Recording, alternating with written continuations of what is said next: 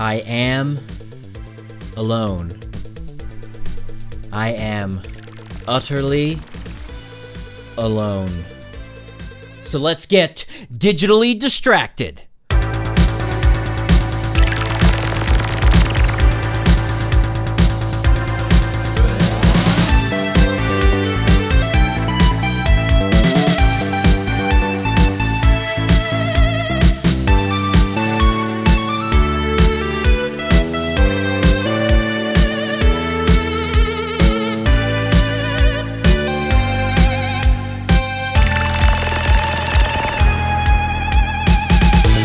Oh boy. So, I mean, the truth is, you're never truly alone because I've got you.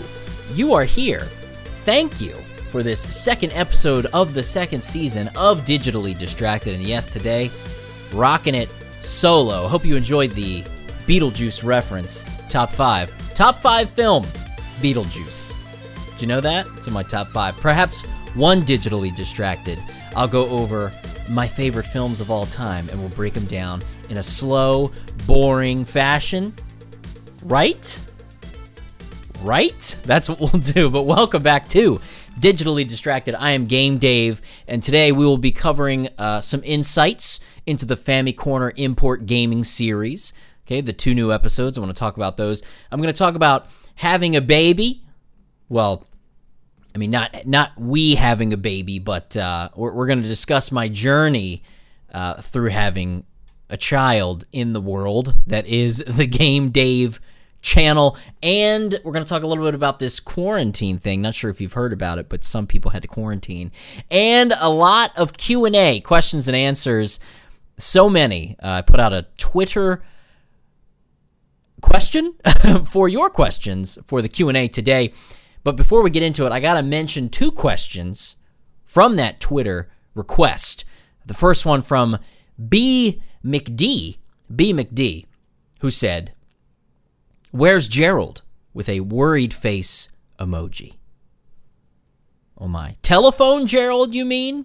Because Laserfrog also replied and said, yeah, when will Telephone Leo be appearing? So, of course, that was Laserfrog's fun little reference to Gerald, calling him Telephone Gerald, because we all know Gerald loves the mobile games. I not so much like the mobile games, but that's all right. I mean, I like portable games, some of them on the Switch, which will be coming up later on in today's episode. Yes, I'm going to be solo today because where is Gerald? Gerald's a busy man. All right, Gerald is a busy man. As we got towards the end of that first season, the first sort of 20 episodes of Digitally Distracted, which is really kind of this podcast, video, talk show experiment, I really wanted to start it off with someone in the room. You know, I've known Gerald for many years, and we go for several spats where we don't really talk, and then we'll kind of run into each other, and we pick things back up. And that's kind of what happened around the time that Digitally Distracted was coming into being. I had this idea. I wanted to take my slogan of Digitally Distracted and put it into a show, and I wanted it to be sort of a video, podcast, talk show thing, and here we are right now. And if you don't know, yes, you can watch this on the Game Dave YouTube channel, but you can also listen to it on your favorite podcast platform of choice. And as far as I know, it should be getting RSS fed, I think that's what they still call it, to most of the platforms. If there's a podcast platform that you're using and you don't see this show, then let me know. I'll try to get that pushed over to it. But it should be on most of the go-to podcast platforms. I know there are a lot of listeners out there, so special shout out to you who are out there listening to today's episode instead of watching it visually. So there you go.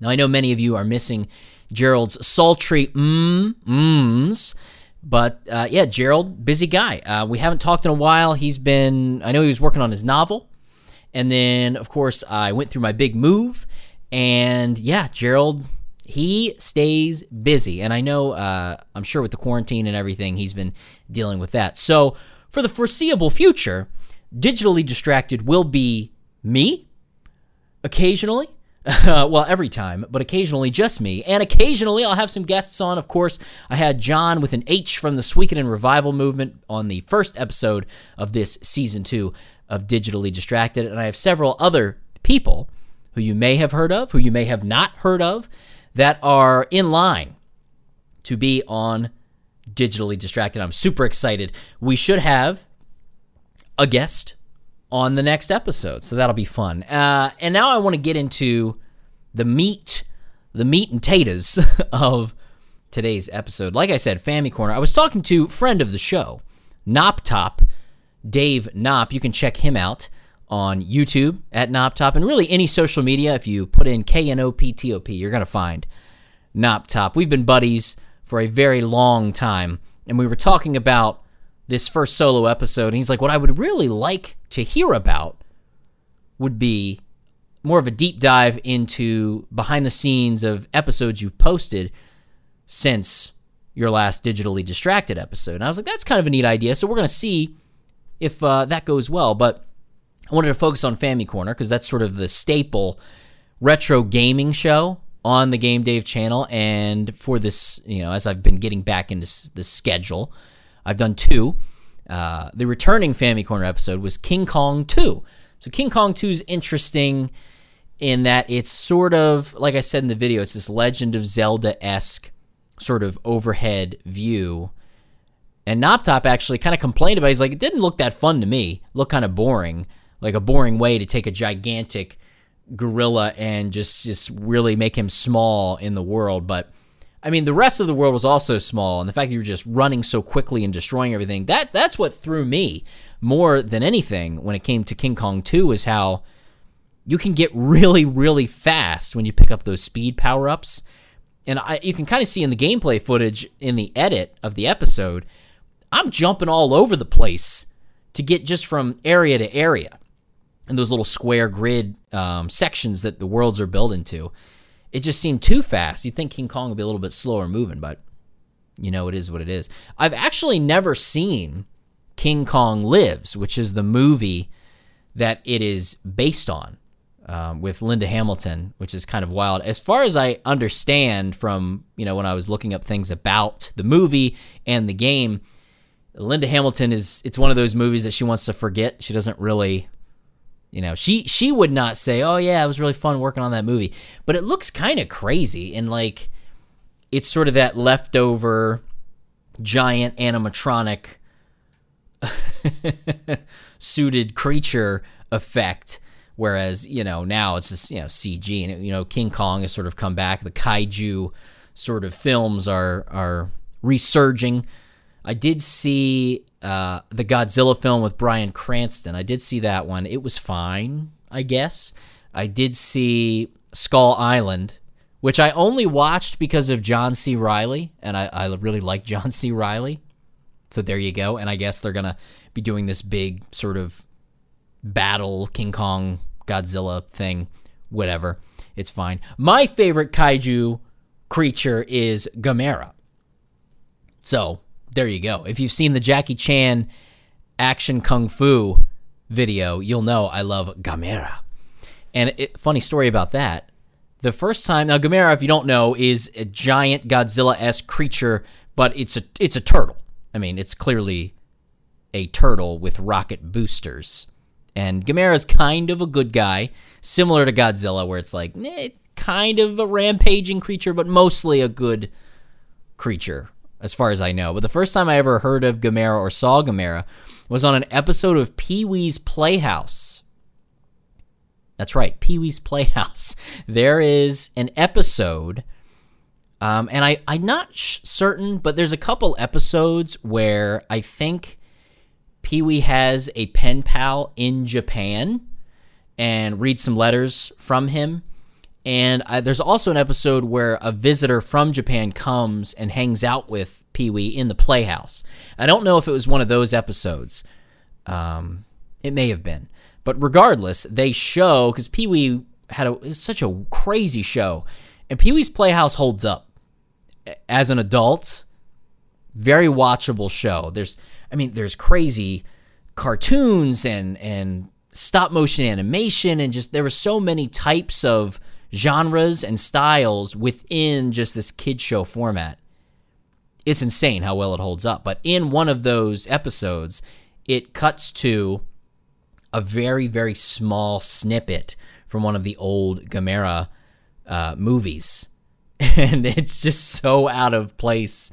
And I know, if I remember, there's a part where Gamera grabs onto like a telephone line or something, and he's like spinning around it like a gymnast and flying off, and it's so ridiculous looking. But since then, Gamera, big fan. I think if and when, as we're talking about Family Corner, really, if and when Super Family Corner happens, of course the Super Famicom, the Japanese Super Nintendo, if and when that show happens, I'm pretty sure in my collection I have a Gamera game for the Super Famicom, and I would love to talk about that just because, I mean, Gamera, come on, it's my favorite. I almost purchased I'm not sure which company makes it, it's not NECA, or maybe it is NECA that makes it, the company that makes those crazy Turtles figures and all the other wildly realistic figures. Maybe it is, but there's a Monsters series, and they released a Gamera. I was like, man, should I buy that? I'm not that big of a kaiju monster fan. I don't own any of the movies or anything like that, but just something about Gamera. Just I like turtles. What can I say? I'm that kid that likes turtles. So King Kong 2 was a fun video to put together. King Kong 2 is a Famicom game that I picked up from a convention. I believe I bought it at the Mad Gear Import Gaming store. Carlson. Got to know Carlson over the years because he's almost always at any convention that I would be at. Pour a little bit out for conventions because they are getting canceled left and right. Who knows what's going to happen in the future with conventions. We'll save that for quarantine discussion. But I got to know him, and King Kong 2 is one of the many games I picked up from Mad Gear. He specializes in import games when he sets up at conventions. I have had luck with certain eBay sellers trying to find import games, but King Kong 2 is one I did pick up from him. And actually, what's really interestingly annoying about it is I picked up King Kong 2 from him because it was a complete box copy with the manual. I like to, if I can, if it's affordable, when I do an episode of Family Corner, I like to make sure I have a complete copy of it. There's been a few where I haven't. Donald Land was an example. I did not have the book or manual, or the box and the manual. Didn't have that. I think it's a sort of expensive one to get. I was not able to do it. I have a loose copy. And also Mitsume ga Toru, the three-eyed one, is another game that loose, it's expensive. So you don't even see that many auctions for a complete copy of the three-eyed one. So that was one that I had to go loose with, because I usually reference the manual. I think it's fun to show pictures and footage of the manual from these games. They have their own unique look to themselves compared to like NES manuals, which were kind of all over the place. Almost every Famicom manual has the same color scheme and layout. It's kind of interesting. Haven't really touched on that much in the show. But I picked up King Kong 2 at a convention. I was like, oh yeah, King Kong 2. I thought, in my head, I could have sworn that I had a loose copy of King Kong 2 already. And I was like, well, this is a pretty good price on a complete copy. Yeah, I already have the game, but that way I can use it, because I knew I wanted to do it as an episode of Family Corner down the road. I didn't know when, I just knew I needed it. And I got home from the convention, sorting everything out, getting ready to put things on the shelves, and I already had a complete copy of King Kong 2. That's how it goes. Sometimes that happens, and that was before I really started cataloging all of my games, and that's something that I really need to get better at. I've completed inputting all of my NES and Super Nintendo games and accessories and hardware and all that. Those are now completely cataloged in a database on my phone to help me avoid purchasing duplicates. It may seem like, well, how do you not know what game you have? Get your game, Dave. You don't even remember what games you have. It's tough. Yeah, it's tricky. It's that weird thing of, no, you're never going to be able to play all your games if you do what I've done, which is silly. It's that weird thing of, where does it end? I actually haven't purchased any retro stuff in a long time. I've sort of slowed down because I feel like I have the majority of the games that I really want to have. And many, many years ago, maybe when I first started going to conventions, I did start picking up games just because they were good deals. They weren't necessarily games I was wanting, but I was like, man, it's a good deal. If I get a couple more games, I can do a bundle with the seller, make a deal. This makes this game cheaper because I'm buying this game. That's happened. I sort of filled up my collection a lot faster from conventions than I probably would have if I was just here because there's not really any video game stores around here. But I really have slowed down, aside from just some modern games, and that's also slowed down because I would pre-order a lot of games. Even if there were ones I was only slightly interested in, I would pre-order them because the Best Buy Gamers Club Unlocked program, which ceased, I think, a year or two ago, but I had just renewed my Gamers Club membership at Best Buy right before they canceled it. So anyone who had, remaining time in it, I think I had 2 years left, so maybe a little less than that, you were grandfathered in. So you could still get the 20% off every new game. And it wasn't just pre-orders where Amazon would do, if you pre-ordered a game, you would get 20% off. With Best Buy, you would get 20% off pre-orders, but you would also get 20% off any game that was relatively new. Up to like, I don't know, actually. I never really saw a game that wasn't 20% off. So it might have just been any game was 20% off. And that also included collector's editions, which was one of the first things that I think Amazon stopped giving 20% off on before they just wiped the program out. And so that has also slowed me down because it's a lot harder for me to drop the full 60 on a game that may or may not be something I'm going to complete. So when it comes to modern games, I'm like, I'll pay full price if it's a game I know I'm going to really get into. So there you go. King Kong 2. That's just a little taste about King Kong 2 is that I bought 2 copies. When it comes to the actual game, I was kind of nervous because I had read some things about how it's pretty difficult. And I got nervous. I was like, man, this might take some time. And the first time I played it, I got pretty irritated early on. I kind of mentioned that in the video. It was difficult. It's some early game overs, despite the amount of lives you can pick up in the game, and that you can kind of grind in the game for power-ups and things like that, which later on helped me immensely because I was able to really push through. And King Kong 2 ended up being really fun. I didn't like it at first. I was like, man, this kind of sucks. But then when I got to the later levels and I understood that it was this non-linear experience and I got used to the paths that I was taking, I got into it. Because the first half an hour of the game, I was really getting annoyed because I kept ending up in the same place.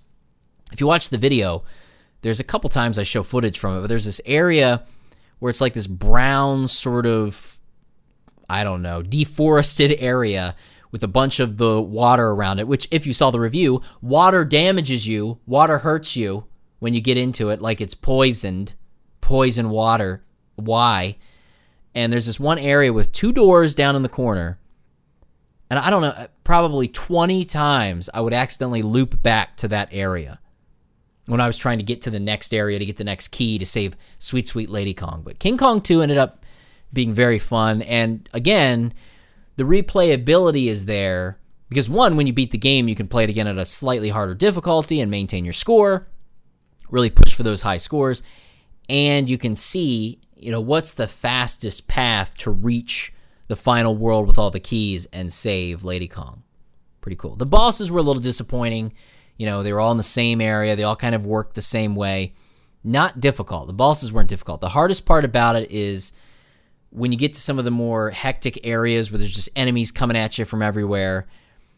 That got frustrating. And then trying to figure out the best way to get to the next world to get the next key. So other than that, pretty average difficulty game.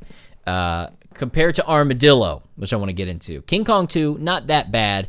Armadillo ended up being a real pain in the butt.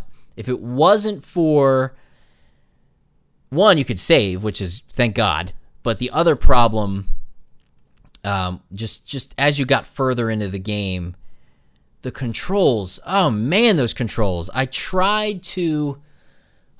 It tricks you. It tricks you because it looks like it'd be super fun and it would play well, sort of that Mario feel. But it's just that's not what it is at all. And the controls are so sluggish. And the slowdown, oof. So in my Kirby review, and I've always shared this, Kirby's Adventure on the NES has some slowdown because it really pushes the NES to its limits. It's a later release NES game. A lot of things happening on screen, a lot of really good graphics, and it slows down. Most of the time, I would notice it with Spark. The Spark power-up, when you're Kirby and you're dropping Spark, and there's a lot of enemies around, woo, that game slows down like crazy. Annoying, but nothing compared to Armadillo. Just doing a jump, just doing a long jump, and then maybe a flamingo comes on screen. Oh boy, it's going to slow down on me. Once you have 2 or 3 enemies on screen, the whole game just drags. It drags. It took me a long time to get through Armadillo just because it just dragged. I don't even know how many hours of gameplay footage I ended up with. King Kong 2, I had about an hour and a half of footage recorded. Armadillo, I don't even know. That video took a long time to edit because again, you're getting that deep dive information behind the scenes. I don't do what you should. So when I record a Game Dave episode or a Family Corner episode specifically, I try to record the entire game, and I mostly just play it and get through it. And I try to, which I never succeed. I know as I squish my face in disappointment, I never succeed in remembering the things that I wanted to talk about while I'm playing it, and be like, oh, we should just take notes. Just write down notes. And that's what I need to do, is I need to take notes, which I sometimes I'll have a notepad open and I will list some things that I want to reference as I go through the game, but I don't time code it, and that sucks, and that's what I need to do for sure. And that's something that I know, at least in the early days, I know James Rolfe from The Angry Video Game Nerd, he was very diligent, at least back in the day, of time coding moments that he knew he was going to use in an episode as he would sort of play and script in a way. That's something I need to get better at because I will run into this problem, and I've run into it in probably every single Family Corner episode I've ever made. So 23 episodes so far. I always have this problem where I'll be editing, and I have my script, and I did my lines, recorded everything, and in the script, I'll list things off. And it's hard for me to not show everything I say. So if I'm going through a list of power-ups, I'm like, oh yeah, you pick up this power-up, you get this invincibility power, you pick up this power-up, you get an extra life, you pick this one up, you get faster. And there's always one that I struggle to find. Like, I don't remember I know what it was. In Armadillo, there's that power-up that inverts your vulnerability. So when you're balled up and rolled up, almost, as far as I recall, yeah, nothing can damage you. So you're almost invincible when you're balled up, rolled up like a little balled up armadillo. But if you pick up this weird potion, reverse potion, or whatever it's actually referred to as, magic drink, I think is what it's called in the manual. I'm trying to remember the translation. But if you take that drink for a limited amount of time, you'll change color, which signifies that your vulnerability has been reversed. So that means if you're balled up, anything can kill you. And if you're in normal armadillo bipedal mode, you're invincible, basically. You'll kill things by touching them, like picking up an invincibility power. So very weird power-up. especially because there's already an invincibility power-up in the game. So, why would you make one that's slightly more crappy? I don't know. I didn't develop the game. That's what they chose to do, not me. So, sorry. Yeah. Moving on. Like with what I was saying about Armadillo and the issue with my captured footage, that magic drink clip, I think I only picked up that power-up once or maybe twice in the several hours I played the game to beat it.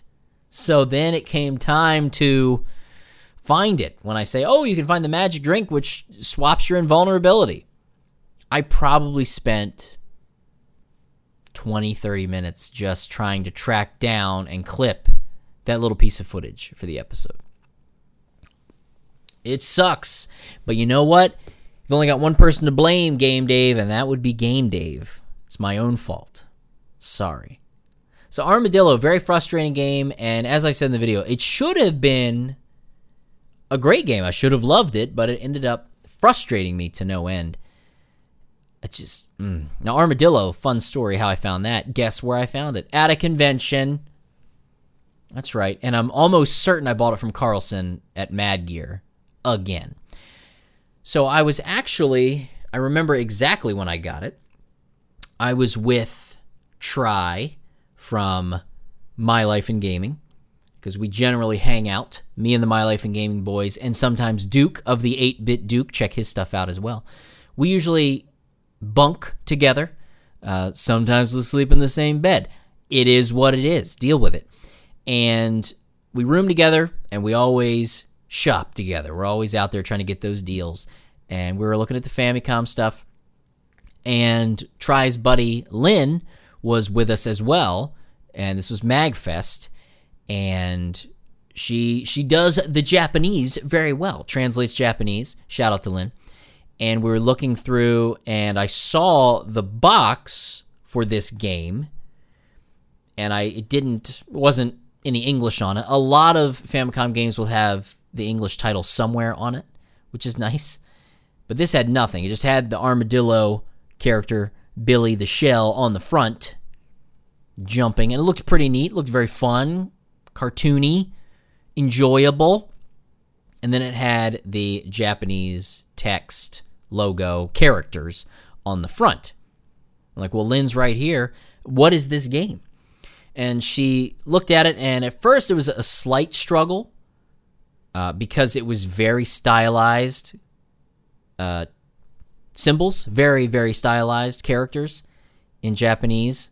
So she had to really look at it closely and then realize it was sounded out. It was phonetically spoken Japanese sounds to mimic some other sound, because she started to read it to me, and it was armadillo, armadillo. Oh, they're phonetically speaking armadillo in with the Japanese character. So there you go, armadillo. I was like, well, better pick it up. And that's the story of how I bought Armadillo. And this was years and years ago. I bought it specifically for FamiCorner, and it finally got made. Yeah, that's the most recent one. Got some more FamiCorners in the works, so those are coming down the pike. Armadillo. So a little FamiCorner bonus about filming those episodes. I'll give you some more in the future. Don't want to take up the whole time talking about FamiCorner, because I gotta talk about this baby. That's right. I now have a son, which I very briefly showed in my, I guess you could call it clickbaity video, but not really. That I made the ultimate Game Boy, which would be a child who will hopefully like games. So I just assume Game Boy, right? The Game Boy. So I got the little Game Boy now. Showed him briefly in that video. And he is, he's growing up. He is growing up, and he is running around, and it is crazy. Boy, it is insane. And I'll talk more about why it's insane. It is, it's funny because when people find out you're going to have a kid, the people who have kids are going to tell you answers to the questions you never asked because they know better than you. Oh, you're having a kid. You better get ready. Oh my gosh. It was like impending doom from these parents who have been through the ringer. Oh, you'll see.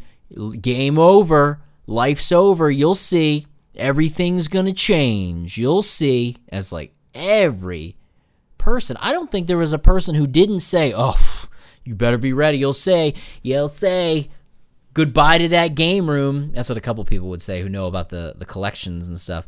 Oh, say bye to that game room. That's going to be the baby's room. I was like, no, it's not. Why would I need to get rid of my game room because I'm having a kid? That seems crazy to me. Yeah, I didn't listen to the naysayers. And they're like, oh, your life's going to be totally different. You'll see. And I was like, I think we'll be all right. Man, it's frustrating how right they were. I guess it is really. Oh, good friend of the show, Johnny Millennium, and his wife, Kim. John and Kim just had their little girl, which they announced. He had told me that they were pregnant. They had been trying. He let me in on the secret news early on. I was super excited for them. And he's asked me a lot of questions about what to expect and how's it going to go. And, I mean, John is a solid dude. Kim's a solid gal. I have no worries that they're going to love that kid, and she's going to have an awesome life. So congrats. Congrats to you guys. I haven't been able to talk to them since they had the baby. But so glad everything's going well. And, I was trying to not be all the people I knew when he told me about it and be like, oh, you'll see. Oof, you better get ready. I mean, I told him it's a challenge, but it's like one of the most rewarding challenges. But it's also one of the most selfish things ever because, like, oh, I've made a little me. It's like, oh, it's so much work. It's like, yeah, but you're raising this little you. It's awesome. It's amazing. You have kids for you, not for them. That's messed up. I don't know. But yeah, life changed. Sleep was the biggest thing. Being a Googler, liking to solve problems by looking things up and thinking that will solve all my problems, did not solve all my problems this time around necessarily. Is that weird thing of a lot of older family members would say things like, well, the first part, yeah, you'll be up a little bit with the screaming, but once they get a little settled, they sleep all the time. They sleep all the time. You're going to have so much time because they're just going to sleep. It'll be nice and quiet and relaxing. This kid never napped. He did not sleep, like, ever. Like, we'd try to put him down for naps. He would nap a little bit, but oh my gosh, they would say, oh, they sleep all day. No, this kid does not like to sleep during the day. What the heck? Yeah, and he slept really good at night, but then it started to change where he wouldn't go to bed. He wouldn't sleep at night either, and he would just scream and yell. And you go in, you give him his pacifier. Take your passy, please take your passy. Oh gosh, just sleep. I'm so tired. It's 4 a.m. and he's screaming. And then we did this sleep course, this sleep study, because I was looking up all kinds of things. Well, what do you do? How do you get him to go to sleep? And learn some very awesome things that seem so obvious. So obvious. For those of you who don't have kids, or those of you who do have kids, I don't know if you went through the same struggles as me, but good Lord. But this sleep study, insane. It makes so much sense because you think, oh my gosh, she's crying. What's your first instinct? Think about it. Leave your comment, and then I'll give you the answer. Leave a comment, and then I'll answer it. You would think you'd go in to the baby's room, into the nursery. You get the boy out of the crib, bundle him up, and you rock him. Right? You just rock that little boy. Oh, it's going to be fine. Just rock the boy. Don't rock the boat, baby. So you rock him. He starts to calm down. He calms down. Oh, yeah. He's falling asleep. He's feeling good. Oh, I did it. I rocked the baby to sleep. Place him in the crib. Good night. Good night, bud. See you in the morning. 20 minutes go by. He's up and he's screaming again. Why is he screaming again? What is happening? Didn't work. We tried everything. Tried to rock him to sleep, and then if he woke up as you placed him, you tried to be like, okay, don't move him too quickly because he'll wake up and we'll do this again. So you have to get him into bed while he's asleep so you can sneak out. It's really like the ultimate stealth game, having a kid. Whenever they're asleep, you're like, I'm in my own house. I am in my own house sneaking around like a burglar. Like I'm going to burgle myself. Because this kid, he runs the show. Oh, please don't wake up. Oh my God. Like trying to go down the stairs. Like, okay, I got it. You get that nice way of going down the steps so they don't creak anymore. You think you're slick, like you're playing a thief. It's stupid. It's really stupid how they take over. And, it's all about, oh, he's got to sleep. And then I find out the first big thing in this sleep course that this woman gives about, best practices for helping your child sleep throughout the night. Never put your baby to sleep when they're already asleep. I'm sorry, what's that? Always put your baby in their crib awake. Put them to bed awake. And that, like, some parents and some people are probably, well, duh, Dave, everybody knows that. I didn't know that. Most people that don't have kids probably don't know that because you just think it's so iconic, right? Rock-a-bye baby. Who wrote that song? Someone who doesn't know how to teach a child to sleep throughout the night. That's who wrote that song. Rock-a-bye my butt to sleep. I'm going to need somebody to rock my butt, please. Oh, that's to be a weird parody song, Weird Al song. Rock-a-bye my butt to sleep. So you put your baby in the crib awake. And then she starts explaining why. Because even then I was like, okay, that's dumb. That makes no sense logically. And then it makes so much freaking sense. Here it is. You put your baby to sleep awake because think about you. Think about you. No, you. Not you. You. When you go to sleep, you get in your bed, you lay your head on that sweet, sweet pillow. Don't fall asleep during this episode, okay? I need the watch time.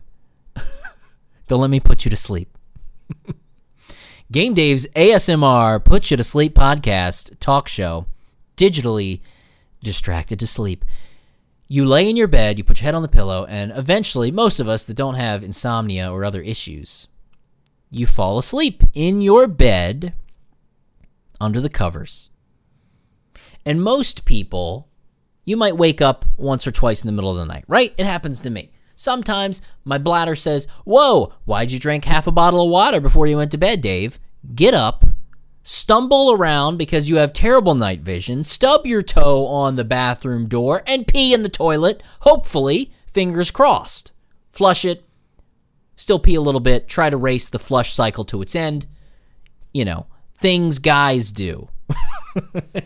And you wake up in your bed that you laid down in. You went to sleep in your bed. You put yourself under the covers. You woke up. Guess what? You're in the same place you fell asleep. Do you wake up freaking out, screaming and crying? No. You might say, well, Dave, you're an adult. Why would you wake up screaming and crying? It depends on the dream or nightmare I had. No. Now let's apply that to a little baby, mine of which is actually sleeping right now. He's right here. If you're listening to the audio version, you can't see this. He's asleep. I'm watching him, and that boy is out like a trout that has been fished up out of water in a bass fishing game. If you put your baby to sleep awake, he puts himself to sleep in a way, and if he wakes up, he's where he put himself to sleep. If you rock your, I'm giving away very important information. I'm going to get sued by this woman because of her secrets. If you say you sit in the rocking chair and you rock your baby to sleep, and then you slowly sneak them into the crib and sneak out, inevitably your kid's going to wake up in the middle of the night. Everybody rolls over in the middle of the night. Very few people sleep for 8 hours and don't move because your arm would be so asleep. So you put them to sleep, and then they wake up at 2 in the morning, and they're looking around, and they start to freak out. I was in Daddy's arms, and when I fell asleep, and in the rocking chair, and then I wake up, I'm in this cage. Where's Daddy? Dada! Ah! They freak out. They're screaming and crying. And then you go in like a dummy, and you pick them up, and you rock them to sleep, and you put them back in. And the cycle happens. They wake up 20 minutes later. What? This is not where I was. Where is Dada Mama? Now apply that to you. Let's say you, I don't know, get in your bed, pull the covers up, start to fall asleep. I'm falling asleep. And then you wake up 3 or 4 hours later, and you're outside in a sleeping bag at a campsite you've never been to. You'd probably start screaming and freak out because that's not where I went to sleep. I didn't fall asleep there. How did I get here? Same thing for a kid. So there it is. That was the biggest thing. Putting our kid to sleep awake, putting them in the crib awake, let them put themselves to sleep. So when they wake up, they know that that's where they fell asleep. Everything is fine. Nothing to freak out about.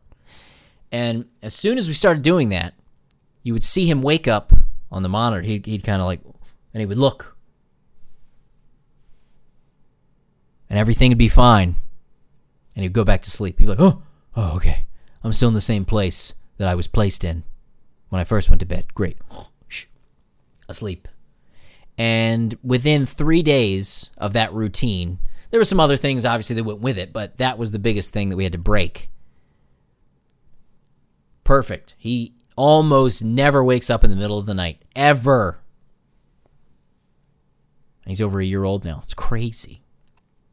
He sleeps through the night, and he is conked out right now.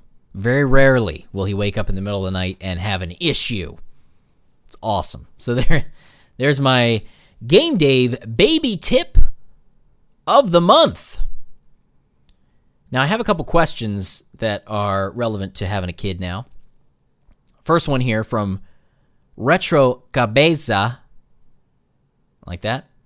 It may be too soon, but have you thought about how to introduce your kid to video games? I'm sure you have. Chronologically, maybe? Great question. And yes, this is something I thought about before I pooped him out, when I gave birth to him. Junior style, Arnold style. Because it wouldn't be ideal if he hated video games. It'd be kind of a waste to have this crazy game room and a kid that didn't care about video games. But I'm not going to necessarily force him to love video games or like them even in the way I do, because everybody's different. It is what it is. If he doesn't pick them up, it's fine. That is his path. But I doubt it. I mean, what kid doesn't at least have a passing interest in gaming to some degree?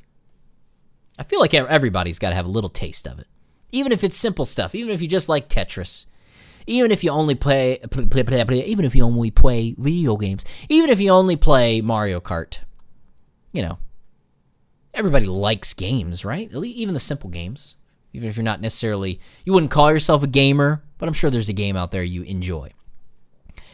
And it's that weird thing of, because he may have more access to games, I do worry that maybe the specialness of it, or what would be the word? I'm trying to think of that word. The appeal of the mystery of it, the mystique of it might be gone because it's just there. It's normal. It won't be this unique thing to get a new video game because there's such a level of access to them here. aside from new things that come out if he's following gaming. So I don't know. I don't know what that's going to look like, Retro Cabeza. But when it comes to introducing them, if all goes well, I would think it's a toss-up right now, but if I had that ability to choose his path into what he played, I would probably start him similar to myself. Either the NES, simple, 2 buttons, D-pad, or the original Game Boy. I don't know. Or possibly Game Boy Pocket, small hands. Game Boy Pocket might be the way to go. I have 2 Game Boy Pockets. He could take one and do what he will with it.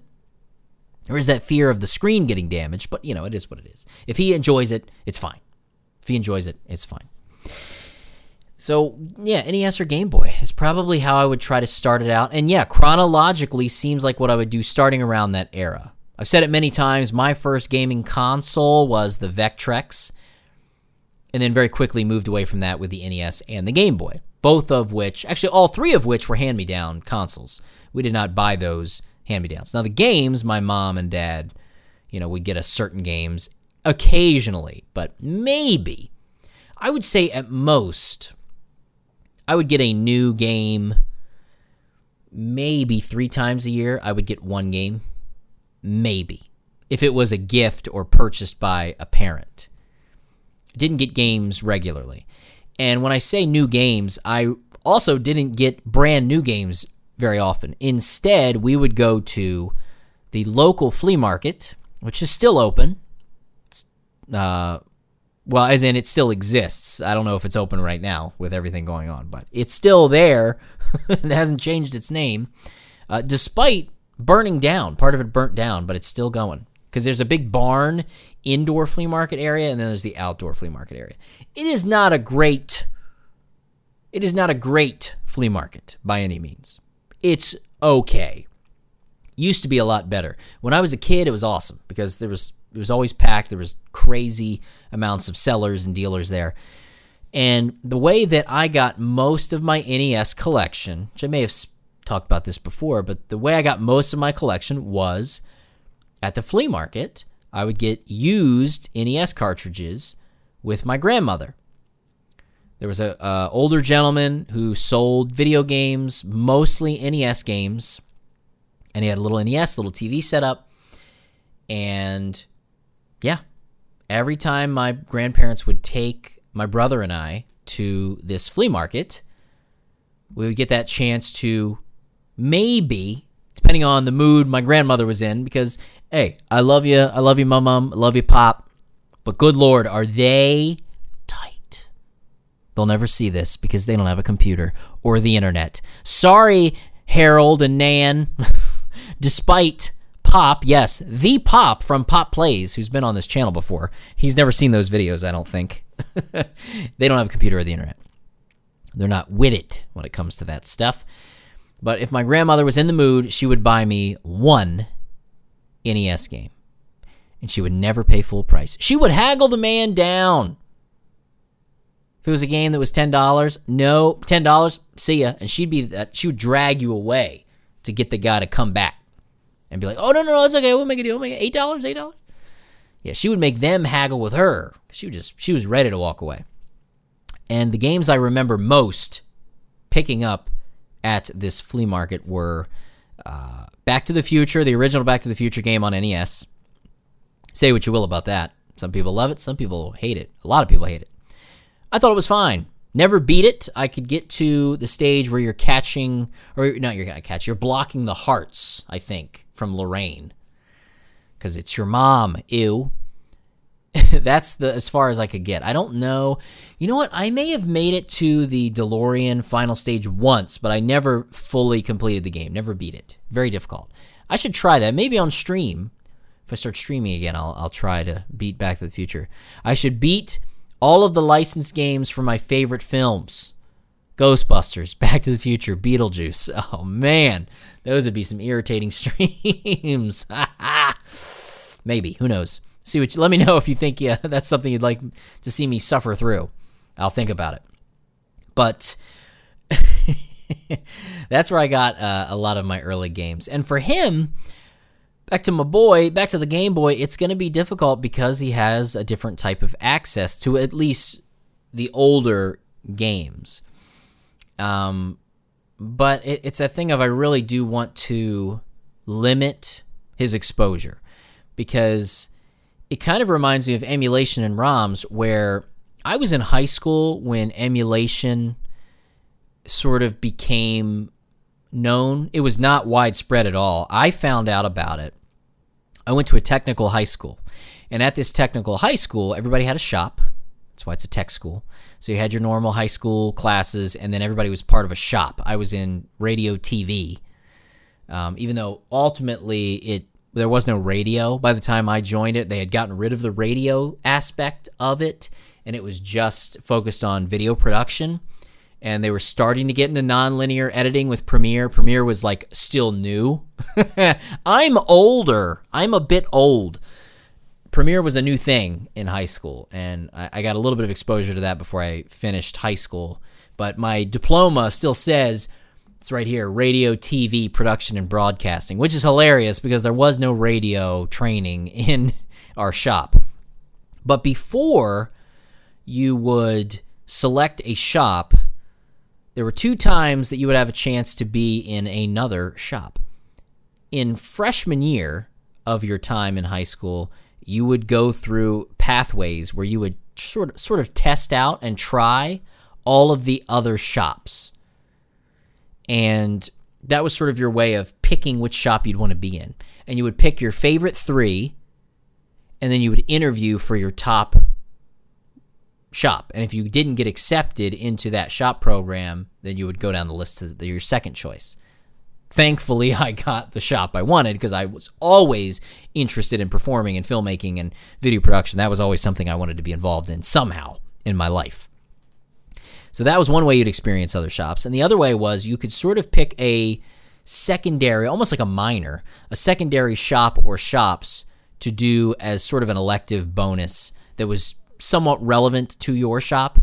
And my friends, a lot of them did electronics. They didn't do the TV production and broadcasting stuff. I was like, well, darn, I'm going to be by myself, but this is what I want to learn. So they were in electronics. I think two of my 3 closest friends were in electronics. 3 of my 4 were in electronics. And I chose that as my sort of elective shop. And in electronics, there were certain computers in the back that had ZSNES installed on them, and they were playing Mario Kart and Super Mario World. It was crazy. I was like, wait, these are classic games, and you're playing them with a keyboard? What? Blew my mind. And then as I got older and these became more accessible, I did what I think a lot of people did back then when they discovered emulation, is they would download an emulator, and they would try to find a pack. So it'd be like a crazy, 600 NES games, ultimate pack of every game, every Super Nintendo game. You would download them, and then you would have access to everything. And the mystique of it, the rarity of it, was lost because you'd load up a game. Oh man, I remember Super Mario World. You load Super Mario World, you play a couple levels. Oh, that's so crazy. Stunt Race FX. I remember Stunt Race FX. Oh yeah, the 3D driving. Oh, okay, yeah, this level's fun. It's all right. Oh, I remember Castlevania, Super Castlevania. Oh, that's cool. Oh, Mario Kart. Yeah, do a race or two. And then the sort of fun of it died down because when you're young and you get one game for your birthday, that's your game. That's it. You play that game every day. Even if it's not a great game, you play the heck out of it because it's all you got. And then it's that weird thing if you learn to love it. And when you have access to everything, how can you ever learn to love all of it? You can't. It's too much. So to have a certain sliver of games that almost force you to create favorites out of them, that's kind of lost when you have access to everything. And I think people who got into emulation that way and just downloaded everything, played a couple games here and there. I don't think they continued to emulate games after that. I think it died off. And even with me, it died off a little bit. But it did sort of reignite my mind. And I pulled my Super Nintendo back out because I still had my original mini Super Nintendo Junior console, which was my childhood Super Nintendo that I bought with my own hard-earned cash from Walmart. I remember buying it. The Yoshi's Island pack-in edition. I loved that thing, and I still had it. And I hooked it up to the TV and left it hooked up until I went to college. Because when I went to college, I took my PS2 along with me. But chronologically, back to the boy, that's probably what's going to happen. I'm going to introduce him, if he even has an interest. I will say, he doesn't come down to the basement very often, but when he does, he is oddly attracted to the Game Boys. So I have my Game Boy section. It's probably because it's all I can reach. He's short. Burn, vertical challenge. He can't quite reach high, but he sees the Game Boys. I have a Game Boy Pocket. Then I have a original gray brick Game Boy, and then I have a Game Boy Advance, original Game Boy Advance. And they're just kind of in front of some of the Game Boy cartridges. And he zones in on those things, and he will pull that Game Boy and Game Boy Pocket off the shelf and kind of like look at it. And I've put a game in and turned it on before, and he kind of like looks at it, and then he'll just hold it and dance to the music. He does this thing where he puts one arm up and he just kind of dances to it. That's his thing. Yeah. So hopefully he'll like the Game Boy. The goal is to hide him from the new stuff so he doesn't think it's lame. Because I really want him to appreciate where the stuff came from. And it's a lot harder to appreciate it when it's already old. And I'm guilty of it. I'm not perfect, ever. I'm never perfect. But I'm guilty of not appreciating. I'm guilty of not appreciating what came before my firsts. My firsts were Vectrex. Most people don't appreciate the Vectrex that aren't deep into the retro community. But I appreciate the Vectrex because it was one of my first consoles.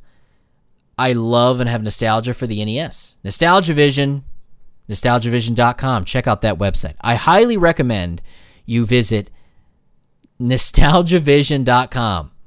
Let me know where it takes you.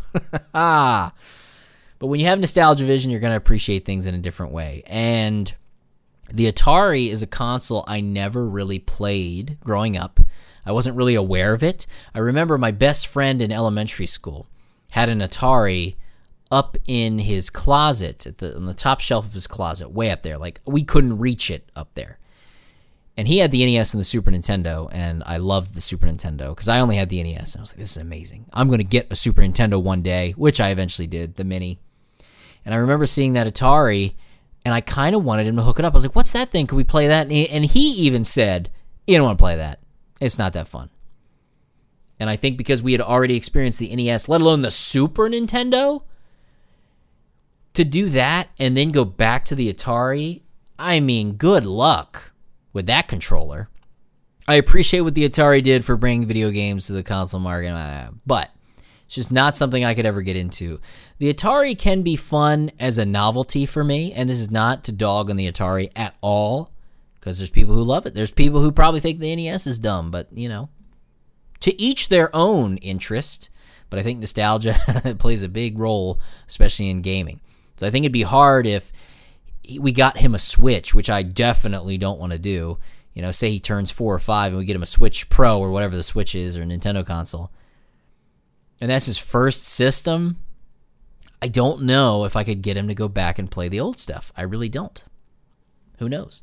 So I think giving him a chance to appreciate what came first will help. Chronologically might be the way to go, but who knows? Now, one more question before we move on, because it's already, man, my first solo Digitally Distracted, and here we are just kicking it.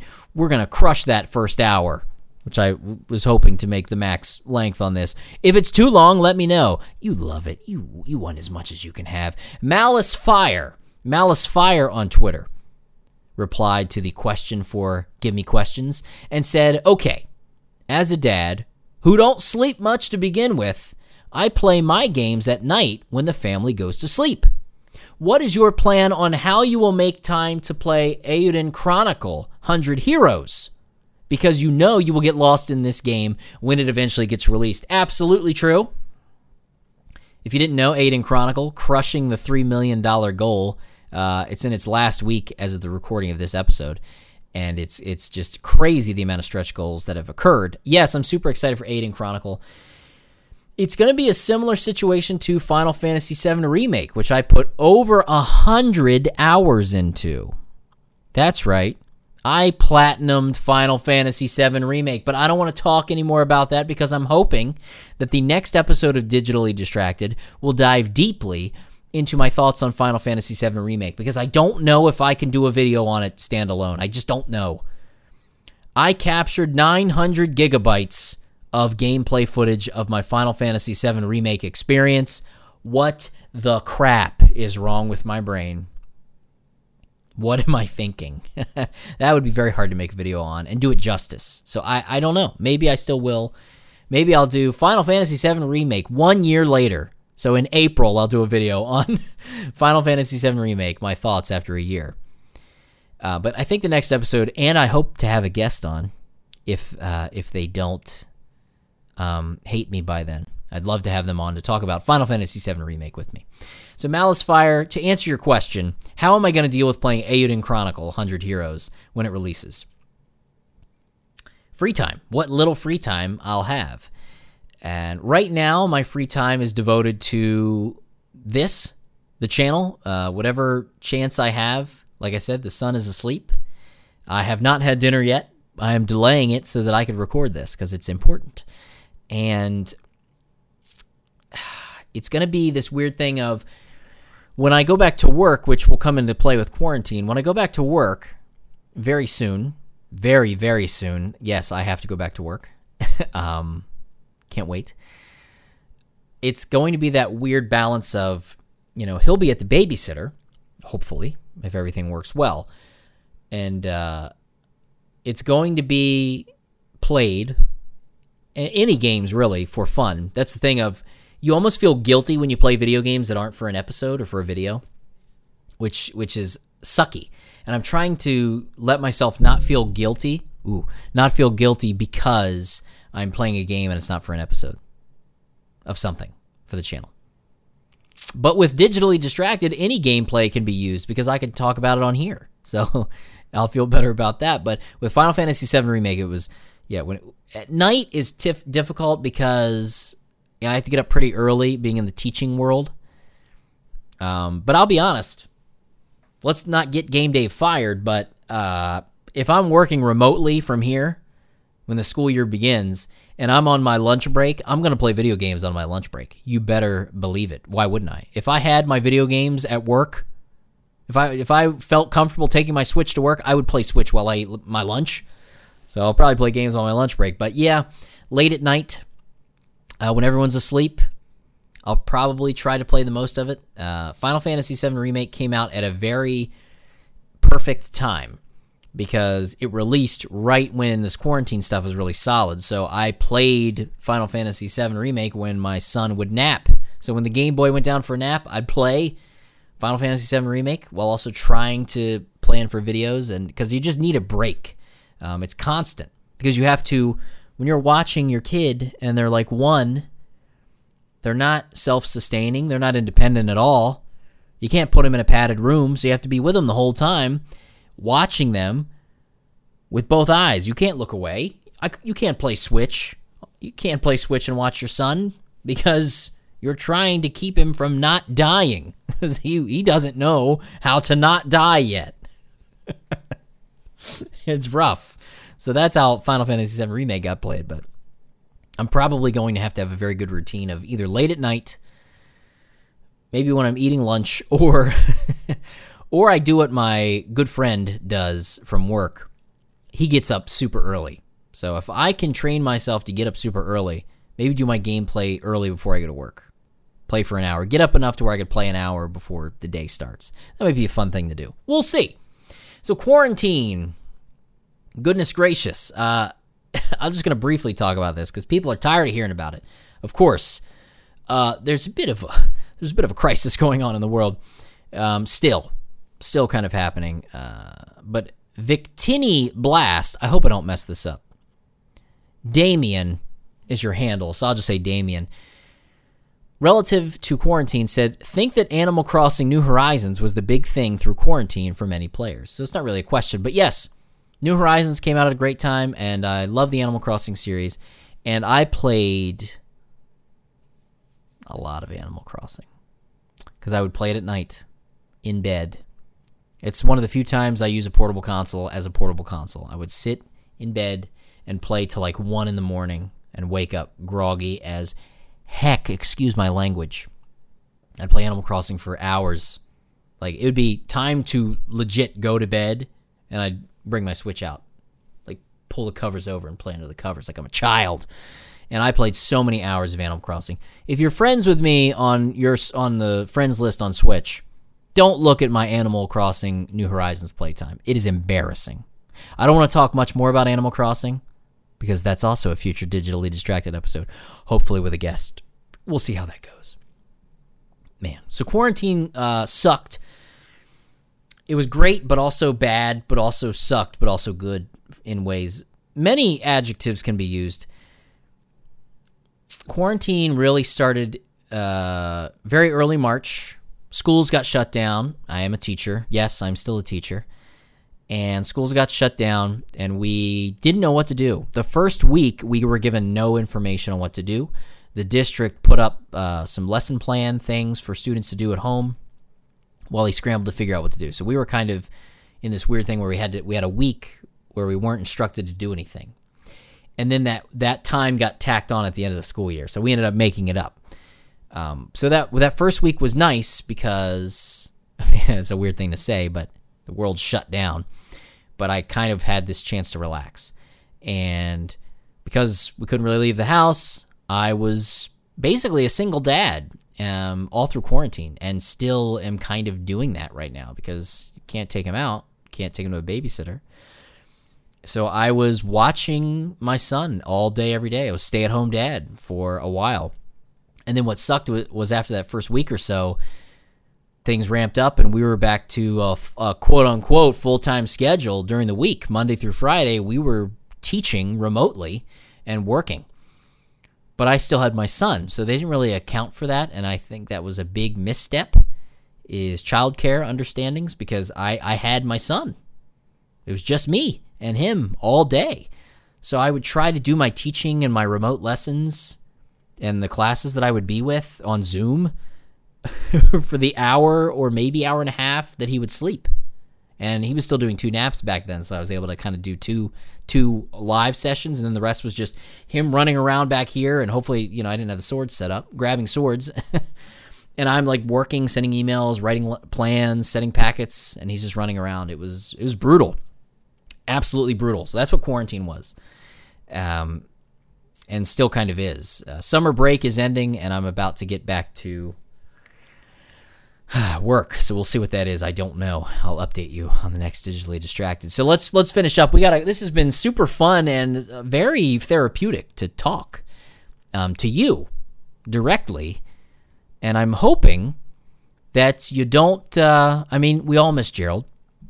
I hope you don't hate me that we don't have Gerald right now. He's a busy guy, okay? I can't, especially with everything going on, to schedule doing this weekly, which my goal eventually is to make Digitally Distracted a weekly show yet again.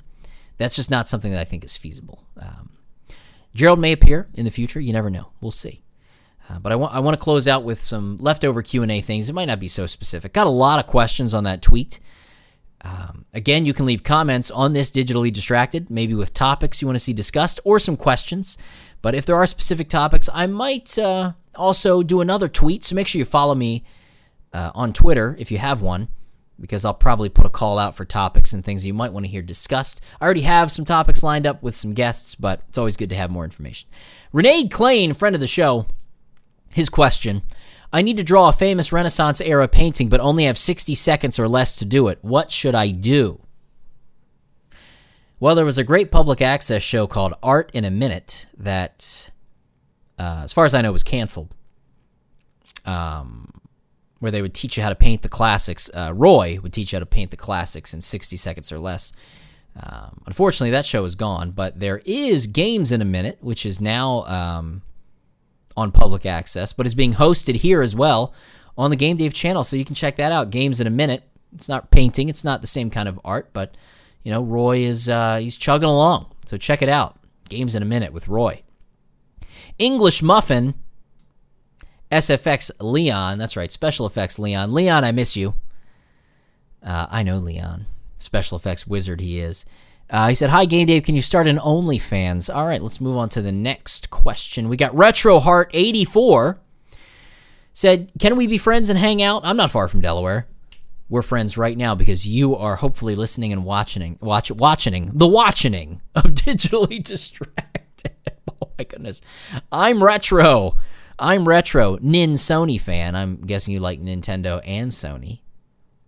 I'm Retro said, "Okay, this is my question. Did you know about the Famulator Lite? I'm surprised that you do not own one, being a Famicom Game Boy Advance lover." So he included a picture as well. Goodness gracious, the Famulator Lite. I'm going to have to look into that. So it kind of looks like a fold-out DS Famicom, but it has a Game Boy Advance slot. I'm sure it's not officially licensed. I'll look into that. Who knows? Maybe I'll do a Family Corner episode that's all about bootleg Famicom consoles and accessories and things like that. That might be fun. I have a couple. We've got Ev Gamer NYC. Ev Gamer said, "Most overrated RPG." Zelda? No, I'm just kidding. Zelda's not an RPG. Oh, get everybody mad. Most overrated RPG. I feel like this should be a whole video in itself, so I might save that. But briefly, most overrated RPG, I'd probably point to a Western RPG because I'm not as intrigued by them. I hate to say it, maybe Skyrim. Maybe Skyrim's overrated. It's everywhere. I mean, come on. Relax. Relax with the Skyrim everywhere. Still around. But if I had to go for one that's close to my heart, the obvious thing would be, it's Final Fantasy VII? No, it's not Final Fantasy VII. I don't want to say this either. So hopefully everyone is tuned out already and isn't listening, because honestly, I don't get Final Fantasy VI. Put your guns down, guys and gals. I don't know. Everybody just is so all about Final Fantasy VI. Good Lord. Final Fantasy VI should be the next remake. No. Get out of here. Final Fantasy VI is a fantastic game. But, man, I don't know if anyone ever talks bad about Final Fantasy VI. So wouldn't that mean it's overrated? I don't know. Oh, man, I apologize in advance. I'm not saying Final Fantasy VI is not an amazing game. It is an amazing game. Might be a little overrated. Everybody talks about how FF7's overrated, and everybody's like, it's not that great. I don't know. I think everybody loves 6. 6 doesn't get any criticism. Or does it? If it does, let me know. Oh, man. Vit Fam. Hopefully I said that right. If it's Vit, I apologize. Do you find that the current games are a little difficult to play? Expansive worlds and so many movement options are a big struggle for an old school gamer like me. I like it when gameplay/borders are more straightforward and defined. Also, how do I keep kids off my lawn? Old jokes. No. I think a lot of, now, the time involved in at least the kind of games that I'm in, that I like, that are modern RPGs, they take even more time to get through. Because, yeah, RPGs could be big and exhaustive in the PlayStation era, but even then, like, you could crush most everything in 50 hours. I feel like a lot of modern games can take way longer than that to get through, or just to do the base storyline, especially with those open world games. So I don't know if it's difficulty in the sense of challenge. I don't think they're necessarily challenging, but they can be difficult to play in the sense of the time commitment to them, if that makes sense. But I get it. You said I like it when gameplay and borders are more straightforward and defined. I appreciate that too, because I know it's not going to be all day getting through the first level. I can have a one sit-down experience. I don't need to save. I don't need autosave. I like games like that. That's why I still appreciate the old school games. But I get the difficulty. It can take the learning curve, right? Like old school games, I think have a different type of pick up and play mentality. You didn't get tutorials. You didn't get all that stuff. You just played the game. And I think that's something that might be lost in current games. Maybe. But I wouldn't necessarily say they're more challenging, but they can be more difficult to play in the sense of the time investment, for sure. But I like them both. Again, why everything that we've talked about today, that I've talked about to your face, has hinted at a future episode, because there's a whole digitally distracted episode I want to do with a guest that talks about modern games versus the old school stuff. Like, what do you prefer and why? And what is better? What is more difficult? That's something that's coming down the road. Goodness gracious, I still got 2 more pages. I'm trying to get through these Q&A quick. Let's knock them out here before you fall asleep. Scepter Sever. What expensive games, vintage or otherwise, do you regret purchasing only after playing them? Of course, that is a good question. What expensive games, vintage or otherwise, do you regret purchasing only after playing them? You know what? I don't think there's a game that I regret purchasing because of price at all. There's games I don't think I would ever use the word regret. There's games that I was disappointed with that I chose to review. I'll say that, where, a game that I was like, man, this is going to be great. So I wouldn't say it's a regret to purchasing it, but I'm disappointed that it wasn't what I expected. But I wouldn't say I regret it, because at least I tried the game, and I got to experience what it was and learn a little bit more about what I can handle and can't handle in a video game. I haven't spent a ton of money on very expensive games. I will. Okay, there's one purchase regret that I have that didn't actually go through, so it worked out. I'll tell you this story and then I'll move on. An expensive game. So Earthbound. Yes, shame me. I do not own a physical copy of Earthbound. I would love to have a physical copy of Earthbound, but it's expensive still. It's not rare, it's just expensive. Frustrating. Loose copy. My limit, it's very hard for me to spend more than $100 on a single game. I've done it maybe once in my life, and that's a story for another day. But I was trying to hunt down an Earthbound copy. A good friend of mine, one of my best friends actually, he had seen a complete boxed copy with the strategy guide and everything. Great condition at a local vintage game store. He doesn't live in this state anymore. And he was like, ooh, should I get it? And it was like $550 complete. That was a good deal at the time. They were going for a lot of money in that condition with the box and everything. And I was like, ooh, maybe you should get it for me, but just couldn't justify it. I have the game on the Wii U. I've got Earthbound, and I've got it on the old SNES Classic, of course. So I have ways to play it legally. And I saw on Facebook Marketplace, I believe. Was it Facebook Marketplace? It might have been Craigslist. Danger, and dumb me, I saw it was a complete copy in okay condition, and it was like $280. I was like, this is it. I'm doing it. Because it was right after that conversation I had with my friend. And I bit the bullet, and I did it. And PayPal called me and said, hey, we noticed some unusual activity. Are you sure you want to transfer this amount of money to this person? Are you sure this seems fishy? I was like, no, it's fine. It's fine. And I said it was friends and family. Had a conversation with the guy, and it was a shipping to be shipped. And boy, did I what an idiot. I got scammed so hard. He didn't have Earthbound in the box for $280. So I regret that. That was embarrassing. Thankfully, despite me telling PayPal it was all good, PayPal took my request, and they charged back they were able to get the money back or whatever. But yeah, because the guy just disappeared. He just disappeared.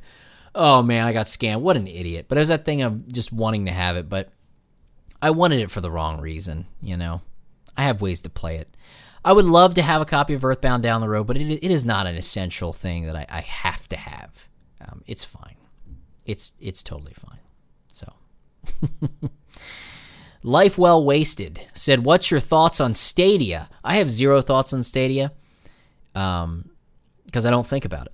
But if I were to conjure a thought, it'd be this: I have no interest at all. Absolutely no interest in it. I have no interest in this idea of cloud gaming. As somebody who's into physical media, I would never feel like I owned the experience of completing a game through Stadia. Downloading a game on Steam feels more like I own it than playing a game on the cloud. I think it's a bad idea. I don't think the technology's there, and it doesn't give me the ownership of the game to where I feel like I love memory cards, and the idea of having my game save on a memory card, it's like, no, that's the physical proof, even though it's digitally on there, physical proof of me completing this game. It's saved on this physical object. You're not even going to get that feeling with playing the game with Stadia. So no thanks. Yeah, no thanks on that. Oh, man. Oh, Scepter Sever had one more. How many physical games does one need to own in order to consider them a collector? I'm pretty sure you crossed the Rubicon long ago. Yeah, I've certainly done that. I think you can have small collections. I don't think you have to have 100 games to consider yourself a collector. And collector can be a bad word sometimes. I think it can be muddied.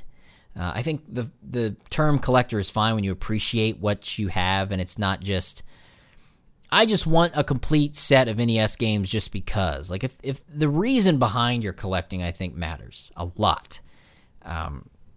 When it comes to what makes you a collector, to me, if there's just a sets within sets is really all it would take to be a collector, right? Say you want to have, I wish I had all the Final Fantasy games. That's not that many games, even if you're talking the mainline series games. 15 games. You're a collector. It's not that big of a deal. Totally doable. It's fine. Yeah. Simple. So we'll say 10. 10 games you're a collector. Chris C. said, "Will you continue your Magic Talking Shelf storyline? Game Dave the series." That is a question.